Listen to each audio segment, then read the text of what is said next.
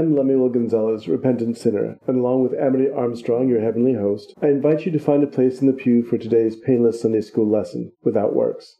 This week, we will investigate the fantasy world of Marjorie Taylor Greene in Get Thee Behind Me, and Lemuel will continue our conversation about the origin of a species in The More You Know. First up, Get Thee Behind Me. Oh, hell no!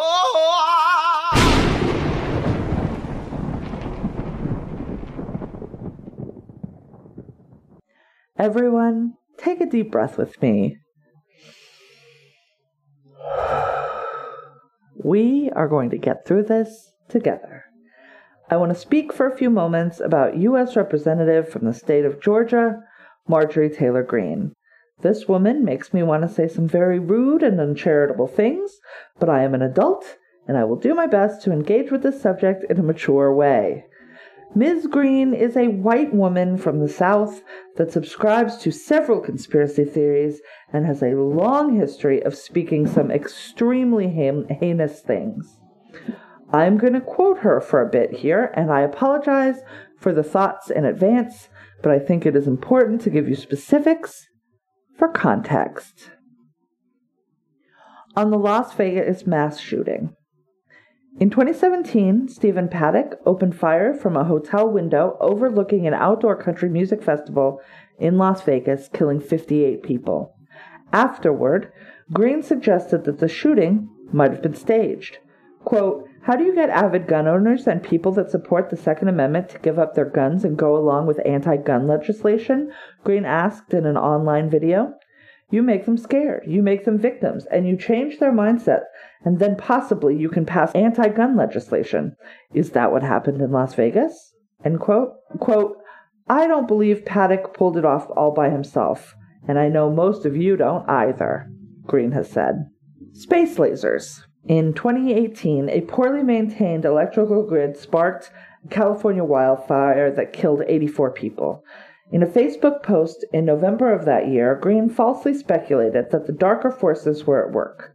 Connecting a series of scattershot points, Greene suggested a bank controlled by the Rothschild family, who are Jewish, a utility company responsible for the fire, and then-Governor Jerry Brown had a compelling motive to spark the blaze, clearing the path for a high-speed rail project that Brown wanted.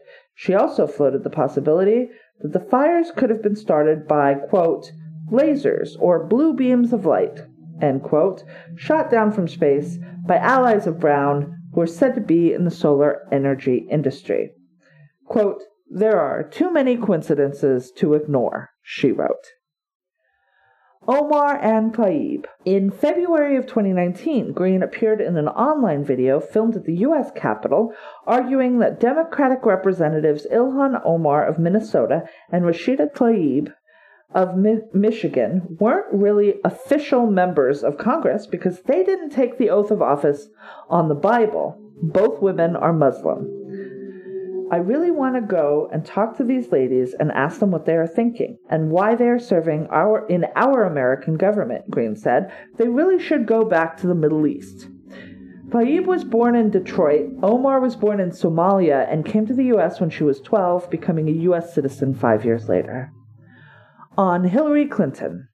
In May of 2018, a Facebook user purporting to be the mother of New York police officer falsely claimed that the officer had seen a video taken from the laptop of disgraced former representative Anthony Weiner that showed Hillary Clinton and a top aide cutting off a child's face. Greene liked the comment and replied, quote, "Most people honestly don't know so much. The mainstream media disinformation warfare has won for too long, exclamation point," end quote. On Nancy Pelosi. Greene once suggested in an online video that Pelosi could be executed for treason. Quote, "She's a traitor to our country. She's guilty of treason," Greene says in this video, which CNN first reported. And it's crime punishable by death is what treason is. Nancy Pelosi is guilty of treason. She also liked a January 2019 Facebook post that called for, quote, "a bullet to the head of Pelosi." On the 9/11 attacks. In November of 2018, Green shot a video in which she talked about the 9/11 terrorist attacks, referring to a, quote, so-called plane that crashed into the Pentagon. She added, quote, "It's odd. There's never any evidence shown for a plane in the Pentagon." She also liked a comment posted by a Facebook user in 2018 who falsely argued that 9/11 was, quote, done by our own government. Green responded, "That is all true." On the Parkland shooting, on February 14th, 2018, a gunman opened fire at the Marjory Stoneman Douglas High School in Parkland, Florida, killing 17 and injuring 17 others. One of the most deadly in a string of school shootings in the U.S., Parkland was also notable for the student-led movement that it inspired, with young survivors like David Hogg spurring on youth groups around the country to demand that politicians enact new gun legislation. Since then, a number of conspiracy theories have sprung up regarding the shooting, including the idea that it was, quote, a false flag operation, meaning that either it was faked or the attacker was part of an attempt to weaken American Second Amendment rights, according to the report by the Associated Press. In May of 2018, Green posted a story about Broward County Sheriff's deputy who failed to confront the shooter at Stoneman Douglas, receiving a retirement pension. Quote, "It's called payoff to keep his mouth shut since it was a false flag planned shooting." Another social media user commented on Green's post, to which she replied, "Exactly." These posts have been taken off of her Facebook page. Another comment on her post said, quote, "Kickback for going along with the evil plan. You know it's not for doing a good job." According to another screenshot, she had responded to that, "My thoughts exactly. Paid to do what he did and keep his mouth shut." Media Matters has reported that these Facebook posts have been deleted. Then, towards the end of 2018, Green penned a Facebook post saying, current House Speaker Nancy Pelosi wants more school shootings to help spur more gun laws, saying, quote, "The war on our Second Amendment is going to continue and must be fought. I am told that Nancy Pelosi tells Hillary Clinton several times a month that we need another school shooting in order to persuade the public to want strict gun control." That post has also since been deleted from Green's Facebook timeline. Recently, a March 2019 video that Green recorded before she was elected to Congress began making the rounds on cable news. It shows her following Stoneman Douglas student David Hogg as he walks on Capitol Hill, peppering him with questions about the support for gun laws. Quote, "Why are you supporting red flag gun laws that attack our Second Amendment rights? And why are you using kids as a barrier? Do you not know how to defend your stance? He's a coward," she says of then teenage shooting survivor, claiming that his leadership efforts have been funded by billionaire George Soros. On the Sandy Hook shooting, the December 14th, 2012 mass shooting at Sandy Hook Elementary School in Newton, Connecticut claimed the lives of 26 people, including 20 children between the ages of 6 and 7. It prompted a widespread debate about gun control and also a large number of conspiracy theories.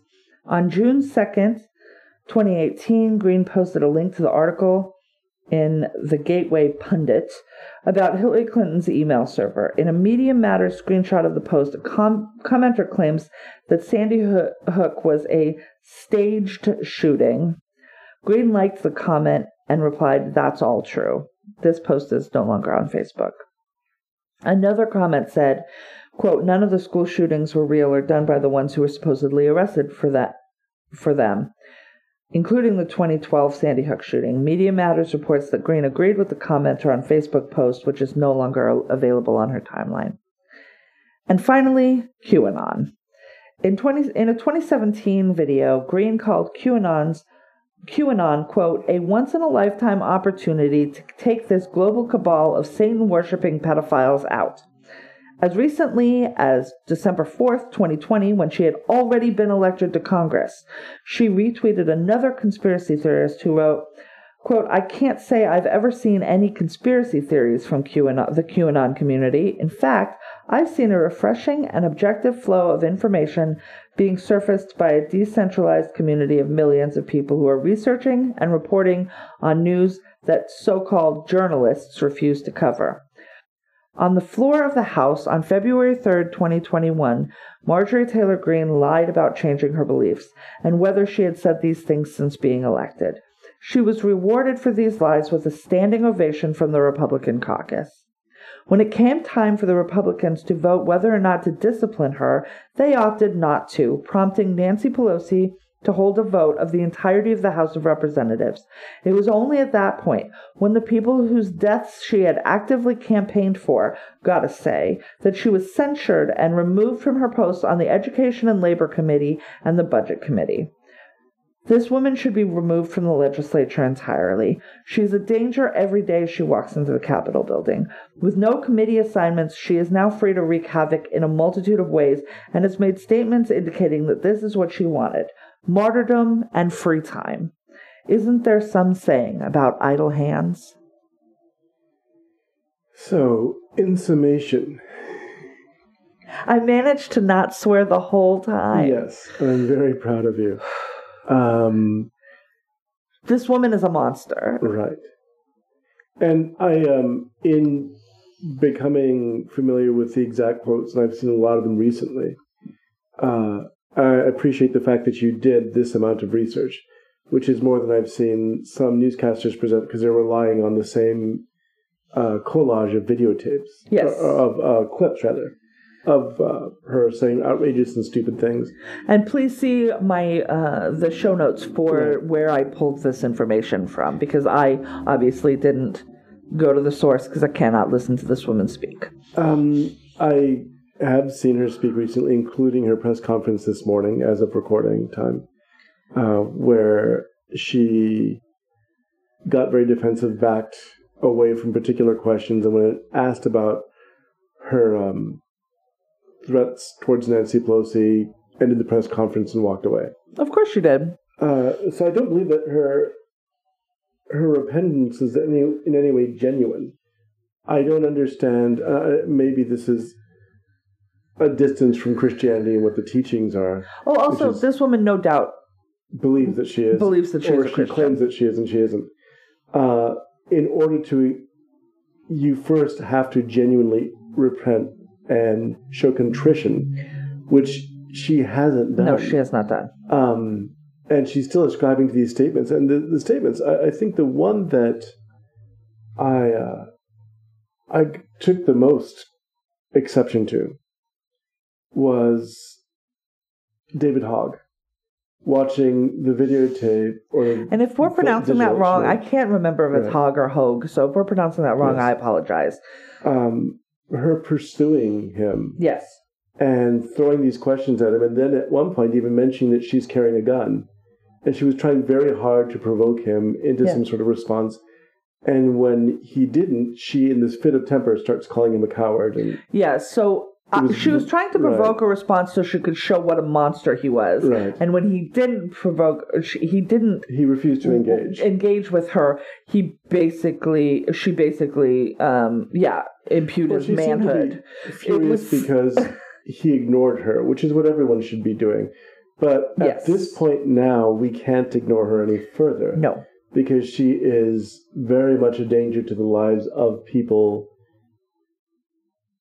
in the United States, and also just in the United States. Yes, the fact that she's allowed to weigh in on laws and up until recently on policy is ridiculous. We can't have a person who has these kinds of views. And this is not to say that you can't have an unpopular view, but you certainly can't have an opinion that goes completely against the facts. None of what she's claiming has ever been proven. No, she is a blatant conspiracy theorist. Right. And one of the things that I know that she said in her statement on the House floor was, I was made to believe these things, which is the most passive-aggressive, responsibility-taking way that you could possibly indicate anything. She absolves herself of guilt by claiming that she was misled. Yeah. Which doesn't absolve her of guilt, because she still hasn't admitted that she's other things that she's done wrong. Yes. She's willing to go so far in saying, I no longer believe this or I no longer believe that, but it also seems again to be false, because she's still presenting the same sort of defensive front and wondering why she's being persecuted, when in truth you're not being persecuted, you're being held accountable for your words. Yes. And that's been a trademark of the last administration, which was to say anything you like, and over and over and over and over and over again until somebody believed you, or we had moved past the point of it mattering. Right. And, right. And like it speaks to, and I feel uncomfortable saying this because she is a woman, and I am a man, and I don't want to say it seems like she's dense.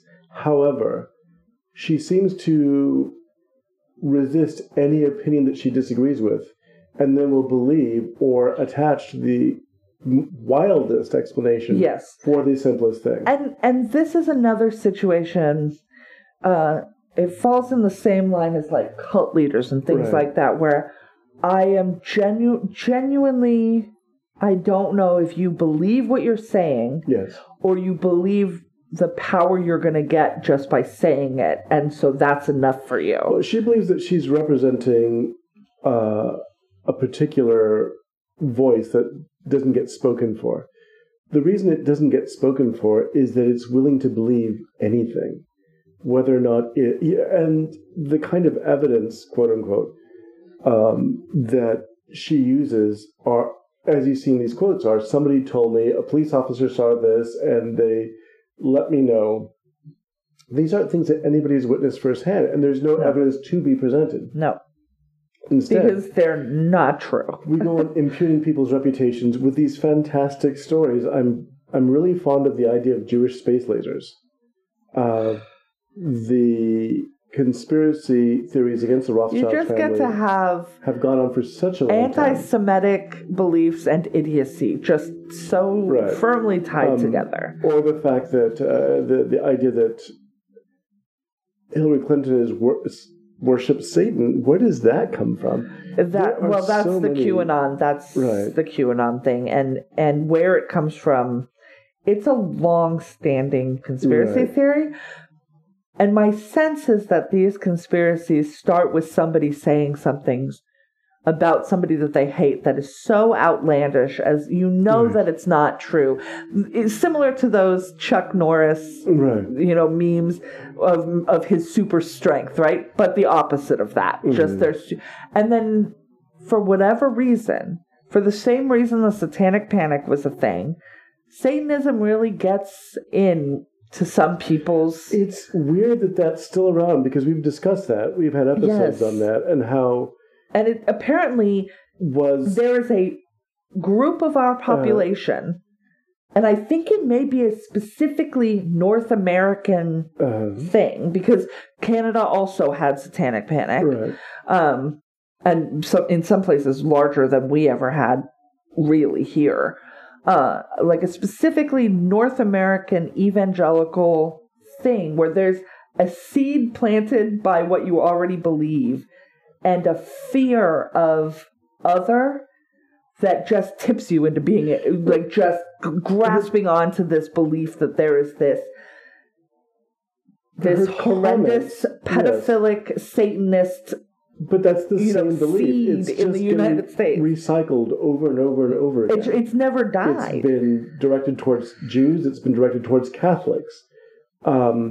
It just keeps on going, and it just gets transferred from one group to another. And it's never been a majority opinion. It's always been the opinion of a small group. It's always been a fringe people thing. with very sick imaginations. But when that small group then starts, it works together to foster in that same, what happened in Salem, right? That sort of group mass hysteria type. That happens because there are people who are willing to be convinced. There are people who they want to be, they want to belong to this thing, or they want to, that this is happening. Or when I listen to her statements, particularly on in her case, I'm defending the Second Amendment. And so all of these mass shootings are simply an idea, are created, they're falsehoods, they're meant to strip me of my rights. Now, she created a... Which is just also so narcissistic. Right, well... She deeply narcissistic. Told a story about how she was in a school shooting when she was young, or rather somebody brought a gun to a school. It didn't sound like they actually shot anybody. And so why... Yeah, I feel like if she was actually at a school that was that experienced a school shooting, every single news outlet would have already told us that in 2019 or whenever she was accosting David Hogg in the first place. Even if I was willing to give that the benefit of the doubt, which does not make sense to me, I don't see why she doesn't have any understanding. Yeah, it means then that you are restrict the kinds of guns and make stricter laws to make sure that things like this don't happen. That, and also why you would attack children who went through the same horrific thing that you, quote unquote, went through. And as much as I say believe women all day long, every day, I don't believe this woman. I do not believe the words that come out of her mouth. She doesn't seem to be making any... well, for one thing, she doesn't show any genuine contrition. She doesn't repent of her behavior. And she simply... what it seems to be is, I got caught and now I want to back out of it by pleading. Yes. And that seems to be the case right now. So watching her mea culpas this morning, these completely ineffectual and insincere apologies that she's made over the last 2 days. At no point has an apology been made. Like a true, real apology. No, of course not. She's not sorry, so it's really hard to apologize when you're... is basically what it is. I'm sorry that I made to answer for my actions. And it's not enough. Yeah, sorry you guys can't handle the power that I speak, or whatever. There is such a cowardice in the Republican Party right now. And I was hoping that it would change. But there's such a uniform cowardice in terms of them not being willing to censure her completely or fully, not being able to take action against her because they still don't want to offend those group of, and again, I will say this, very sick-minded people. Yes. Who want to believe all these things. Yes. And it's, I don't, there's a way of being flippant about mental illness, which I can't be, because I've seen how it affects people. But, yeah, I don't understand why you would reach out for that as your constituency. People who believe these very disgusting ideas.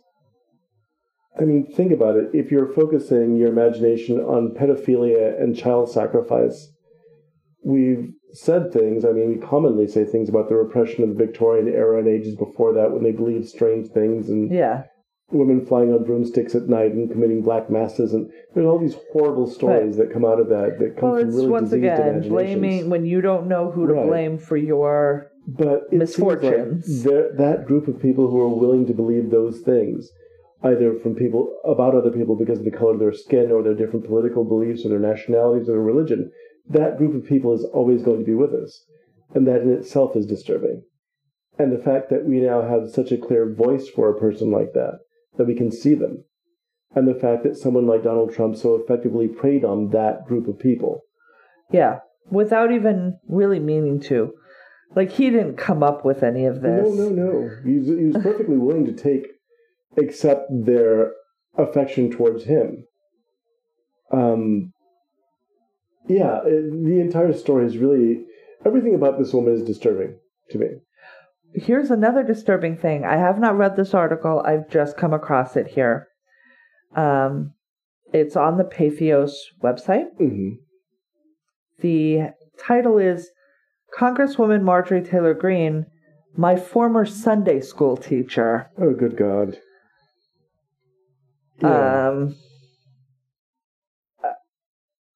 Yeah. So I have not read this article, but I presume it's going to have some more of her heinousness, and now she's getting it into children, which... Well, that's kind of what the attitude that she's made in the videos that I've seen, where she's going on explaining her beliefs, such as they are. When I'm looking at those, I'm getting the sense that she feels like she's educating people, but with these ambiguous references to sources and information. She doesn't seem to like journalism because there's a legitimate standard for journalism that people are trying to approach, an ethical approach. She doesn't want that. She wants to be able to say people are saying, some people say, which again was a mark of the last administration, just to make vague hints that don't have any basis. There's nothing to substantiate it. I'm not sure exactly how I can express my frustration with the fact that she's allowed to be in a position of authority. Yeah. This goes through her. I'm not even going to call it her statement, and disintegrates it basically. Yeah. But I think fundamentally it comes away with Congresswoman Greene as a sinner who keeps on sinning by refusing to see that her words and actions are sinful. Deflecting is fake spirituality / bull pucky. Right, well, I'm on Patheos.com, so this is a Christian swearing, but blasphemy. There's another word that starts with a B that I will use. Yeah. So case. There's So I will add that into our show notes as well. She should have been stripped of her title entirely and expelled from the whole body. She's not alone in the people that need to be expelled from Congress at this point. Not, no. There are at least 2 senators and maybe as many as 7 that should probably be expelled from the Senate. And there are something like 111 representatives who openly stood in rebellion of the United States Constitution less than a month ago, that full-throatedly tried to reverse the will of the people in a battle that they knew that they could not win. And there needs to be repercussions and responsibility taken.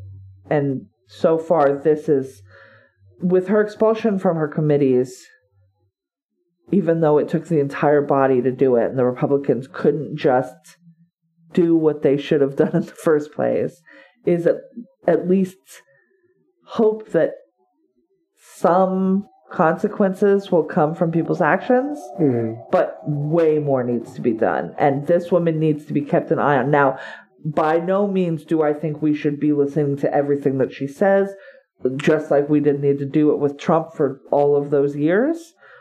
But an eye needs to be kept because she is dangerous. And she's already said that she's taken a gun onto the floor. And, if you want martyrdom, she's in a position to get some real good martyrdom among a certain group of very desperate and misinformed people. Like I said, I would be willing to go further with that. I would say very sick people. Sure. I don't believe that there's no excuse for believing against all evidence and against all reason the kinds of things that she wants to believe. And it's an active choice to believe these things. It is. It's an act of faith. A bad kind of faith, but it's an act of faith when you believe against evidence in something which there's no, or believe against evidence and also believe against any kind of rational thought, something for which there is no basis that you can find. And that you just want to believe it. If this is what you deeply choose, messed up. Right. If you choose, if there's given, again, as we've spoken before, given any number of things to believe in, if believing in pedophile satanic groups, and if this is what you choose to believe, that says something about you and what's wrong with you. And I would like to add just, again, I know we've mentioned it before, the groups doing work against actual sex trafficking are being deeply harmed by the QAnon conspiracy. Yes. Because people are not looking where the harm is being done. And they're actively working against any good measures to fix things because they don't... Part of it is they don't believe that people like them do these things. It's got to be people that aren't like them, even though... How much does Marjorie Taylor Greene and Hillary Clinton have in common? I'm going to say 98% of things. Like, those are people that are very close to each other demographically. This woman has tipped over into this conspiracy theorism. And as I say, I don't know if she really believes it or this is likes a platform that gives her attention that she's craving. And I have no idea which of those things is true. Detestable. Either way, it's not. Yeah. It's not okay. And she absolutely should not be a member of Congress. Next up, the story behind creationism in The More You Know.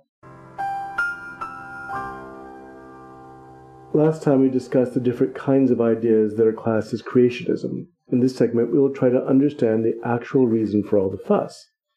Let's go back to what creationists are defending, a literal interpretation of the creation story that starts the Bible.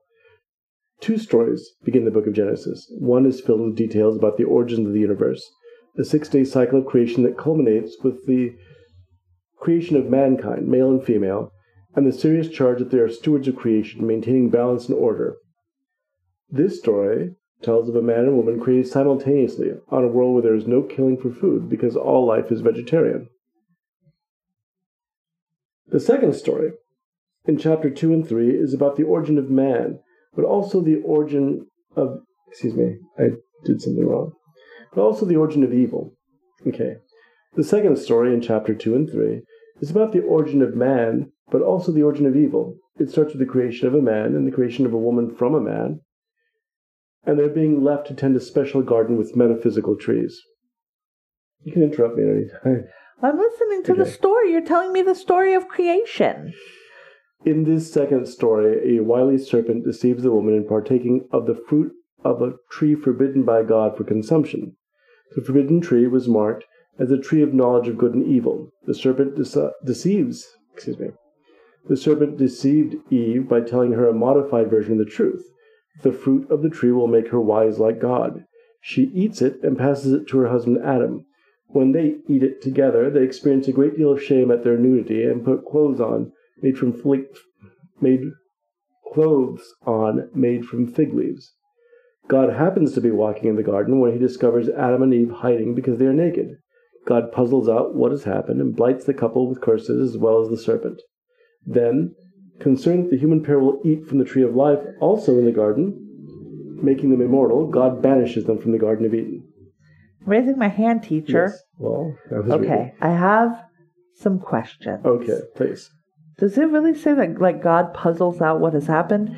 Isn't he omnipresent yes. and omniscient? Didn't he already know this was going to already have happened? This is also baffling because God is taking a casual walk in the garden in the late afternoon. How do you have legs? I'm not sure why, but he's taking a walk. Is he a Zeus? It's pleasant in the afternoon. But seriously, wouldn't he have known that this was going to happen if he's really omniscient and omnipresent?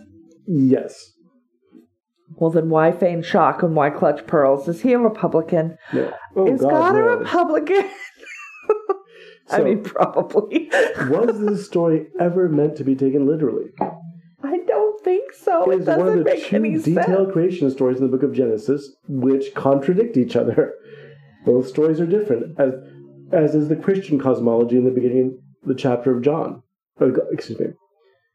Both stories are different, as is the Christian cosmology in the opening chapters. Don't do that. I'm sorry, it was not spelled right. I was trying to read it, and then you cut it. I tried to do it before you got there. Don't touch it. Because I was reading it, and then you cut the sentence in half, like, wait. I cut the sentence in half. Well, it shrank on my screen. I know, it shrank. Both stories are different, as is the Christian cosmology in the opening chapter of the Gospel of John. The Genesis stories are very similar to other stories in their time, and have similar characters to other earlier creation accounts. Ancient Akkadian seals that predate the earliest available biblical texts show a man and a woman, and a serpent and a tree. This might be the earliest representation of the story we read about in Genesis. Excuse me, teacher. Yes? What do you mean older than the Bible? Nothing's older than the Bible. The Bible's the oldest thing that ever was. I think you're beginning to get the picture here. No, I already had the picture. There are other creation stories that include Adam and Eve characters outside of the Abrahamic faiths. and even later characters like Noah. The difference is that the story included in the Bible is meant to represent the ideas of an early culture that became the Jewish people and was added later by the Christian and Islamic faiths. I have a question about Lilith. Is Lilith in No. anything? No, she's Then not. She why comes do we know- much later. So my understanding is Lilith was Adam's the rough draft of Eve. first wife, who refused to be subservient and therefore was cast out of the garden, Okay. then becomes a horrible blood-drinking hag who attacks pregnant women. So was that like from a poem No, this is from a later, like the apple in a later apocryphal scripture that refers to this, something that was not included with the actual text. Okay. And do we believe in her? Well, Who believes in her? She's not a part of the actual accepted scripture. For any group of religion. I'm not sure who believes in Lilith. No. Okay. The point that we're trying to make here, though, is that so this comes from the source for the Adam and Eve story, both of them, is an earlier text. We see characters in the Epic of Gilgamesh. Yeah. We see I had to Akkadian read that. texts I have a degree in that English. have the same characters, only their versions of the story are different. Are you saying that the Bible is plagiarized? I'm saying this. Okay. Oh, sorry. All right, let me go back to so the difference is that this is a very old story that was reconfigured to meet the needs of the culture of the people who would later on become the Hebrews. All right? So they adopted a story that currently was in existence with characters that they already understood, only it was changed. Adam is a farmer, an occupation that was foreign to the nomadic shepherds that became the Hebrew people.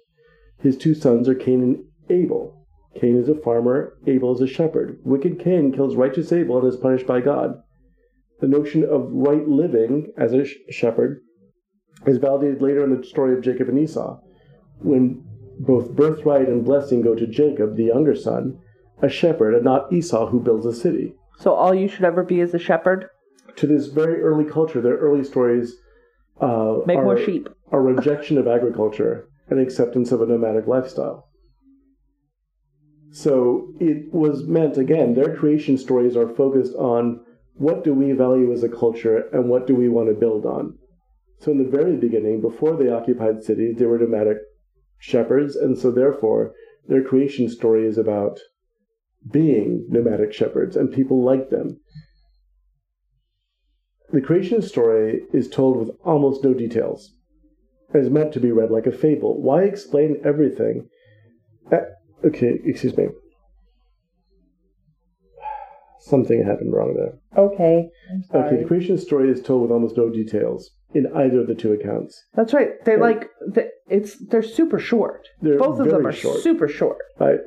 So, because it begs questions like, again, if God is omniscient, why doesn't he know that putting a tree...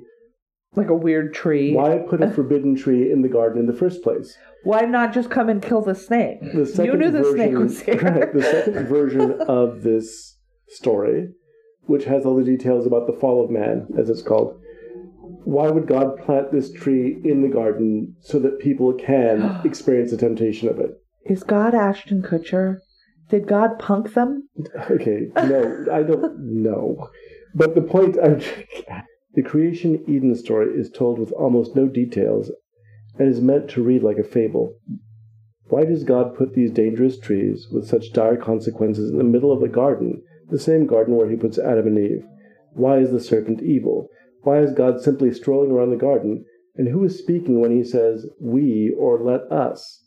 The story is not meant to answer these questions. It's meant to give a framework to ideas about the origin of evil, why man is different from animals, what his place on earth is.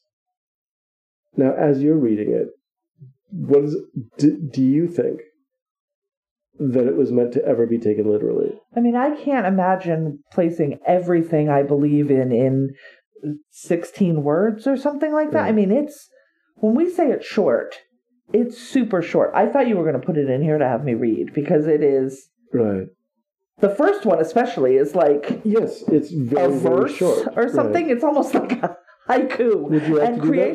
We can still put that in there. Sure, I just don't know Genesis. Okay, it's Genesis chapter 1, and then the other ones are chapter 2 and 3. Well, it's pretty long. That's why I thought maybe. Okay, it's a little bit longer then, because it's the third day. The several days. Right. But it is. Yeah. Let me. I'm going to do a word. Do a word count. So from the New International Version, because that's what came up. It's more reasonable to. I'm not. Less words to stumble over. I'm not, and I can do the. I don't know if you want me to do the reading, but. It's up to you. It just seemed like when I was reading it over to review it for this, that it seemed like there's 3 chapters that we'd have to read out loud.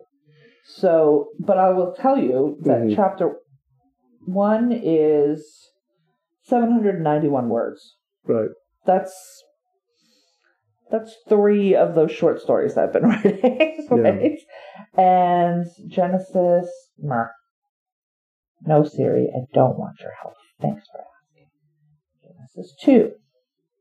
628 words. It's getting shorter. And Genesis 3, 683 words. So I agree with you. You should not be basing your life on what amounts to under 3,000 words. Yes.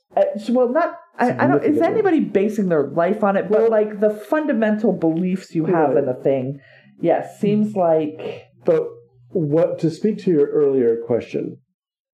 Isn't if God was omniscient, wouldn't he know that this is going to happen? Right. Which also speaks to... Why is he setting booby traps for his creation? Right, exactly. In other words, God is tempting people into making the wrong mistake, the wrong decision, and when they make the wrong decision, he curses them. It feels like the reason I compared him to Ashton Kutcher, outside of this conversation, because I'm definitely cutting all that out, was because it feels like he's punking them. It feels like a hidden camera situation, or like a what would you do situation. Well, here's what the stories are. The very early stories come from a very tribal God.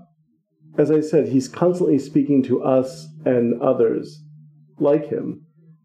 He also seems to, this version of God is literally taking a walk in the garden in the cool of the day as if he's afflicted by the heat, right? He does really personable things. They seem to be very anxious about whether or not human beings will attain immortality and be like him. And so he kicks them out of the garden. This is not Jehovah, the all-knowing, the all-powerful. This is something else. Like a petulant creator. This is another story. Like a child with Legos that came to life and did what he didn't want them to do. As we learn later on in the book of Genesis, God tempts Abraham by telling him to commit human sacrifice with his own son. Yeah. And then pulls out the rug at the last minute and says, no, I was just kidding. Psych! So this is this kind of God who's constantly testing human beings beyond their ability to respond. It feels like they're still pulling from those Greek Roman... Right.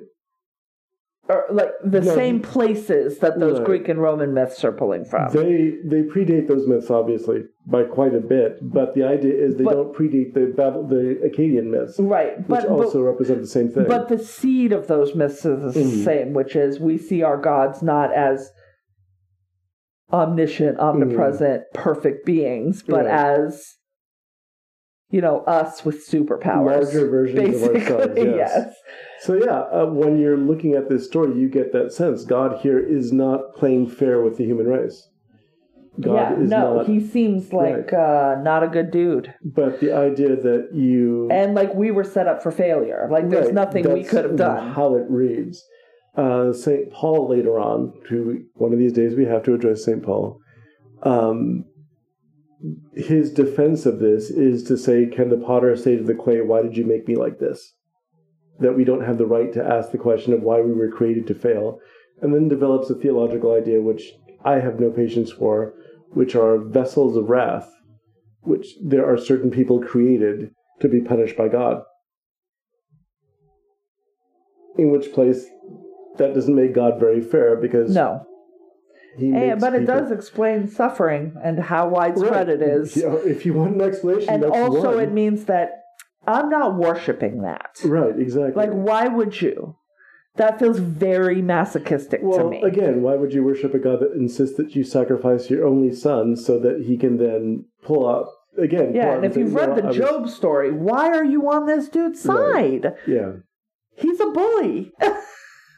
Well, it comes from probably a notion of what kings were in those days. When you look at... Remember, we were reading the story of Daniel. Nebuchadnezzar is a person who makes these rules that he cannot break, throws people into lions' dens, he does all these horrible punishments, and he's never questioned, because that was the kind of ruler that held sway in those times, and so their notion of God was sort of a super king who did these things and didn't tolerate any competition or any... Right. There's also a lot of that with the commandments and the first one being me, and only me. So, that's the first one. When we look at that and we look at the transition to... Oh, and also don't kill each other. Wow. So glad you've got your priorities in order, dude. But that's kind of what it is. So when people take this story literally and say... the basis of all of scientific knowledge should be based on these very brief words that obviously aren't even consistent with the teachings of Christianity or Judaism or even Islam the way that we know them now, right? All these beliefs have taken off a great deal since the days when they believed that God was a fallible being who tempted people only or put things in your way so that you could fail. I will read you the beginnings, a few verses from John chapter 1. Okay. Right, this is the Gospel of John. And it starts out very famously. In the beginning was the Word, and the Word was with God, and the Word was God. The same was in the beginning with God. All things were made by him, and without him was not anything made that was made. In him was life, and life was the light of man. The light shineth in the darkness, and the darkness comprehended it not. And then it immediately goes into the story of John the Baptist. So when Christianity has its opportunity... like, that's it. Right. This is the creation story. Exactly. We've done it. Exactly. There was God, and he poofed, and then there was, us. All things were made by him. And then Jesus happened. Ta-da! And without him, nothing was made that was made. And in him was life, and that life was the light of all men. So as you see... It's so vague. Right, but... It tells us nothing. No time, no place, no nothing. It's actually better because what's the emphasis here? By the time we start Christianity, the emphasis is not on where people came from, or snakes, or curses, or magic trees. Now it's just saying... It's just God is love, and love is God, and let's get into this. God is the light of men. We all love God. God made us all. Not saying how it happened or when it happened. Nope. Because we don't know, and we don't have any recollection of that. Right. Let's talk about a dude I saw once. Right. And so the thing is, it starts with this very cosmic beginning. It's very lovely. I think it's a very lovely poem that it begins the Gospel of John with. Right. And then immediately jumps to the life of John the Baptist. That doesn't mean much. No. It really doesn't. But what it means is it's pretty words, and it's a vague generality, right. But it's not... So what we should say is what it does mean, which is...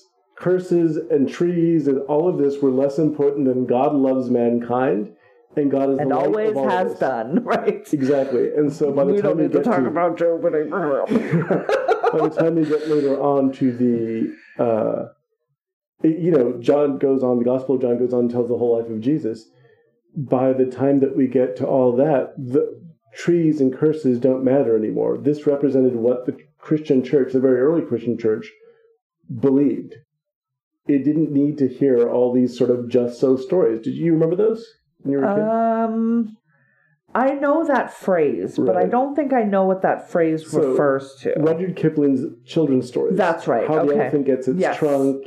That is why. That's basically what it is. Well, why do women have pain in childbirth? Well, because there was a curse laid on them. When God curses, yes. Could also be because they're squeezing a watermelon through a very small hole. Right, well, not just that, but you're also menstruation and childbirth are things that are going to be painful. And again, when you look at these versions of the story... And it was written by men, so that's what you get, and you don't get upset. Go sit in the dust. Think about the things like the first creation story says that it was an entirely vegetarian world. There were no carnivorous animals. But lions, though. But there apparently weren't any lions, or they didn't eat meat. But cats all eat meat. That's their whole deal. Which is what's strange about that story. The second version of the story then goes on to say, well, there was no rain. Well, that's a problem. Plants aren't going to like that. And we need plants to live. I guess we're all going to die. Maybe that's what I should read to you, because it is very strange. Okay. I can bring it up. Yeah, Genesis chapter... Why is my computer... Probably chapter 2. Well, right? Yeah, Genesis chapter 2. Adam and Eve. Beginning of that. Now no shrub had yet appeared on the earth, and no plant had yet sprung up, for the Lord God had not set rain on the earth, and there was no one to work the ground. But streams came up from the earth and watered the whole surface of the ground. That's not a stream, that's just... And then God lakes. formed a man from the dust of the ground. So he makes a man out of mud or dust, and then he makes him a living being. Then he breathes into his nose, poof. And then he planted a garden in the east, in the Eden, and there he put the man he had formed. And then he made all kinds of trees grow in the ground, trees that were pleasing to the eye and good for food. In the middle of the garden were the tree of life and the tree of knowledge of good and evil. There are 2 trees. Right. 2 messed up trees. Well, 2 weird trees in the middle of the garden. Mm-hmm. And there was a river. But here's the thing about a river. You can't float, there's no rain. Right, so... One of my favorites is in chapter 3, all right? So it says here in verse 8, a man and woman heard the sound of the Lord God as he was walking in the garden in the cool of the day. Chilling, apparently. And they hid from the Lord among the trees in the garden. But then, yes, exactly. That's what I always picture. Going on a stroll. I just pictured a very tall man, like a toga, just walking around with his hands behind his back. So they hid from the Lord among the trees of the garden, but the Lord God called to man, "Where are you?" And he answered, "I heard you in the garden. I was afraid because I was naked, so I hid." And the Lord says to him, "Who told you you were naked? Have you eaten from the tree I commanded you not to eat from?" This is perfect. This is a perfect revelation of our time. Right? She made me. And the man said, "The woman you put here with me, like, you did this."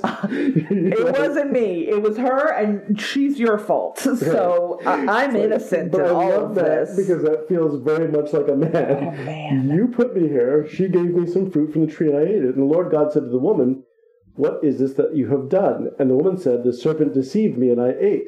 Which goes back to Marjorie Taylor Greene. I was told the wrong ideas, and I believed them.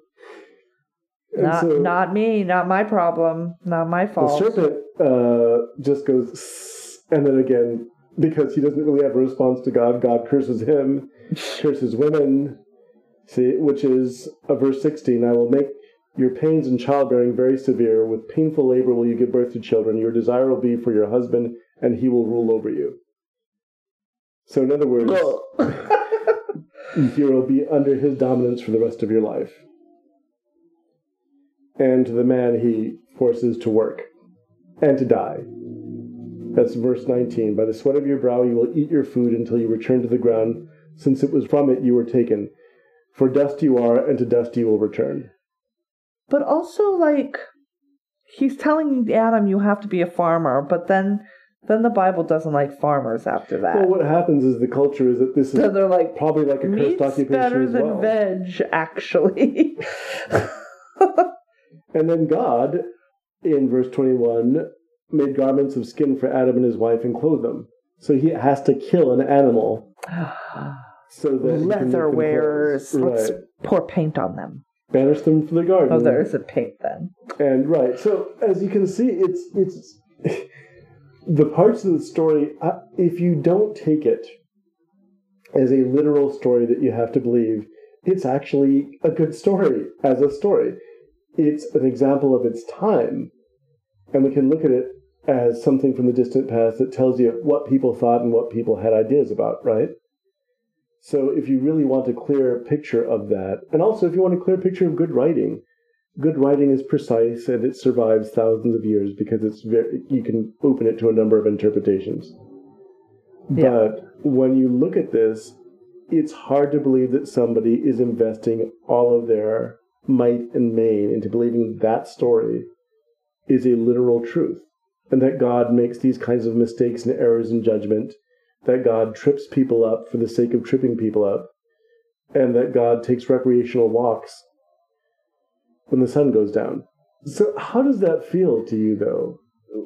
I don't understand the question. Well, the question is, I've often wanted to ask this from a person who wasn't invested in growing up with it. Oh, okay, Who gotcha. doesn't have all the fond memories of this story, so to speak. I once spent 20 minutes asking a Jehovah's Witness about the two creation stories in the Bible, and they couldn't tell me why there were two creation stories in the Bible, and I was like, what are we doing here? Right. Like, what are you trying to sell me on if the thing that you're trying to sell me on, you don't understand why it is the way that it is? Like, I'm not... Because, yeah. What are we doing here? I feel, as a Christian, right, these are stories that are left over, obviously, from an older time, and the story that matters to me is the Gospel of John's creation story.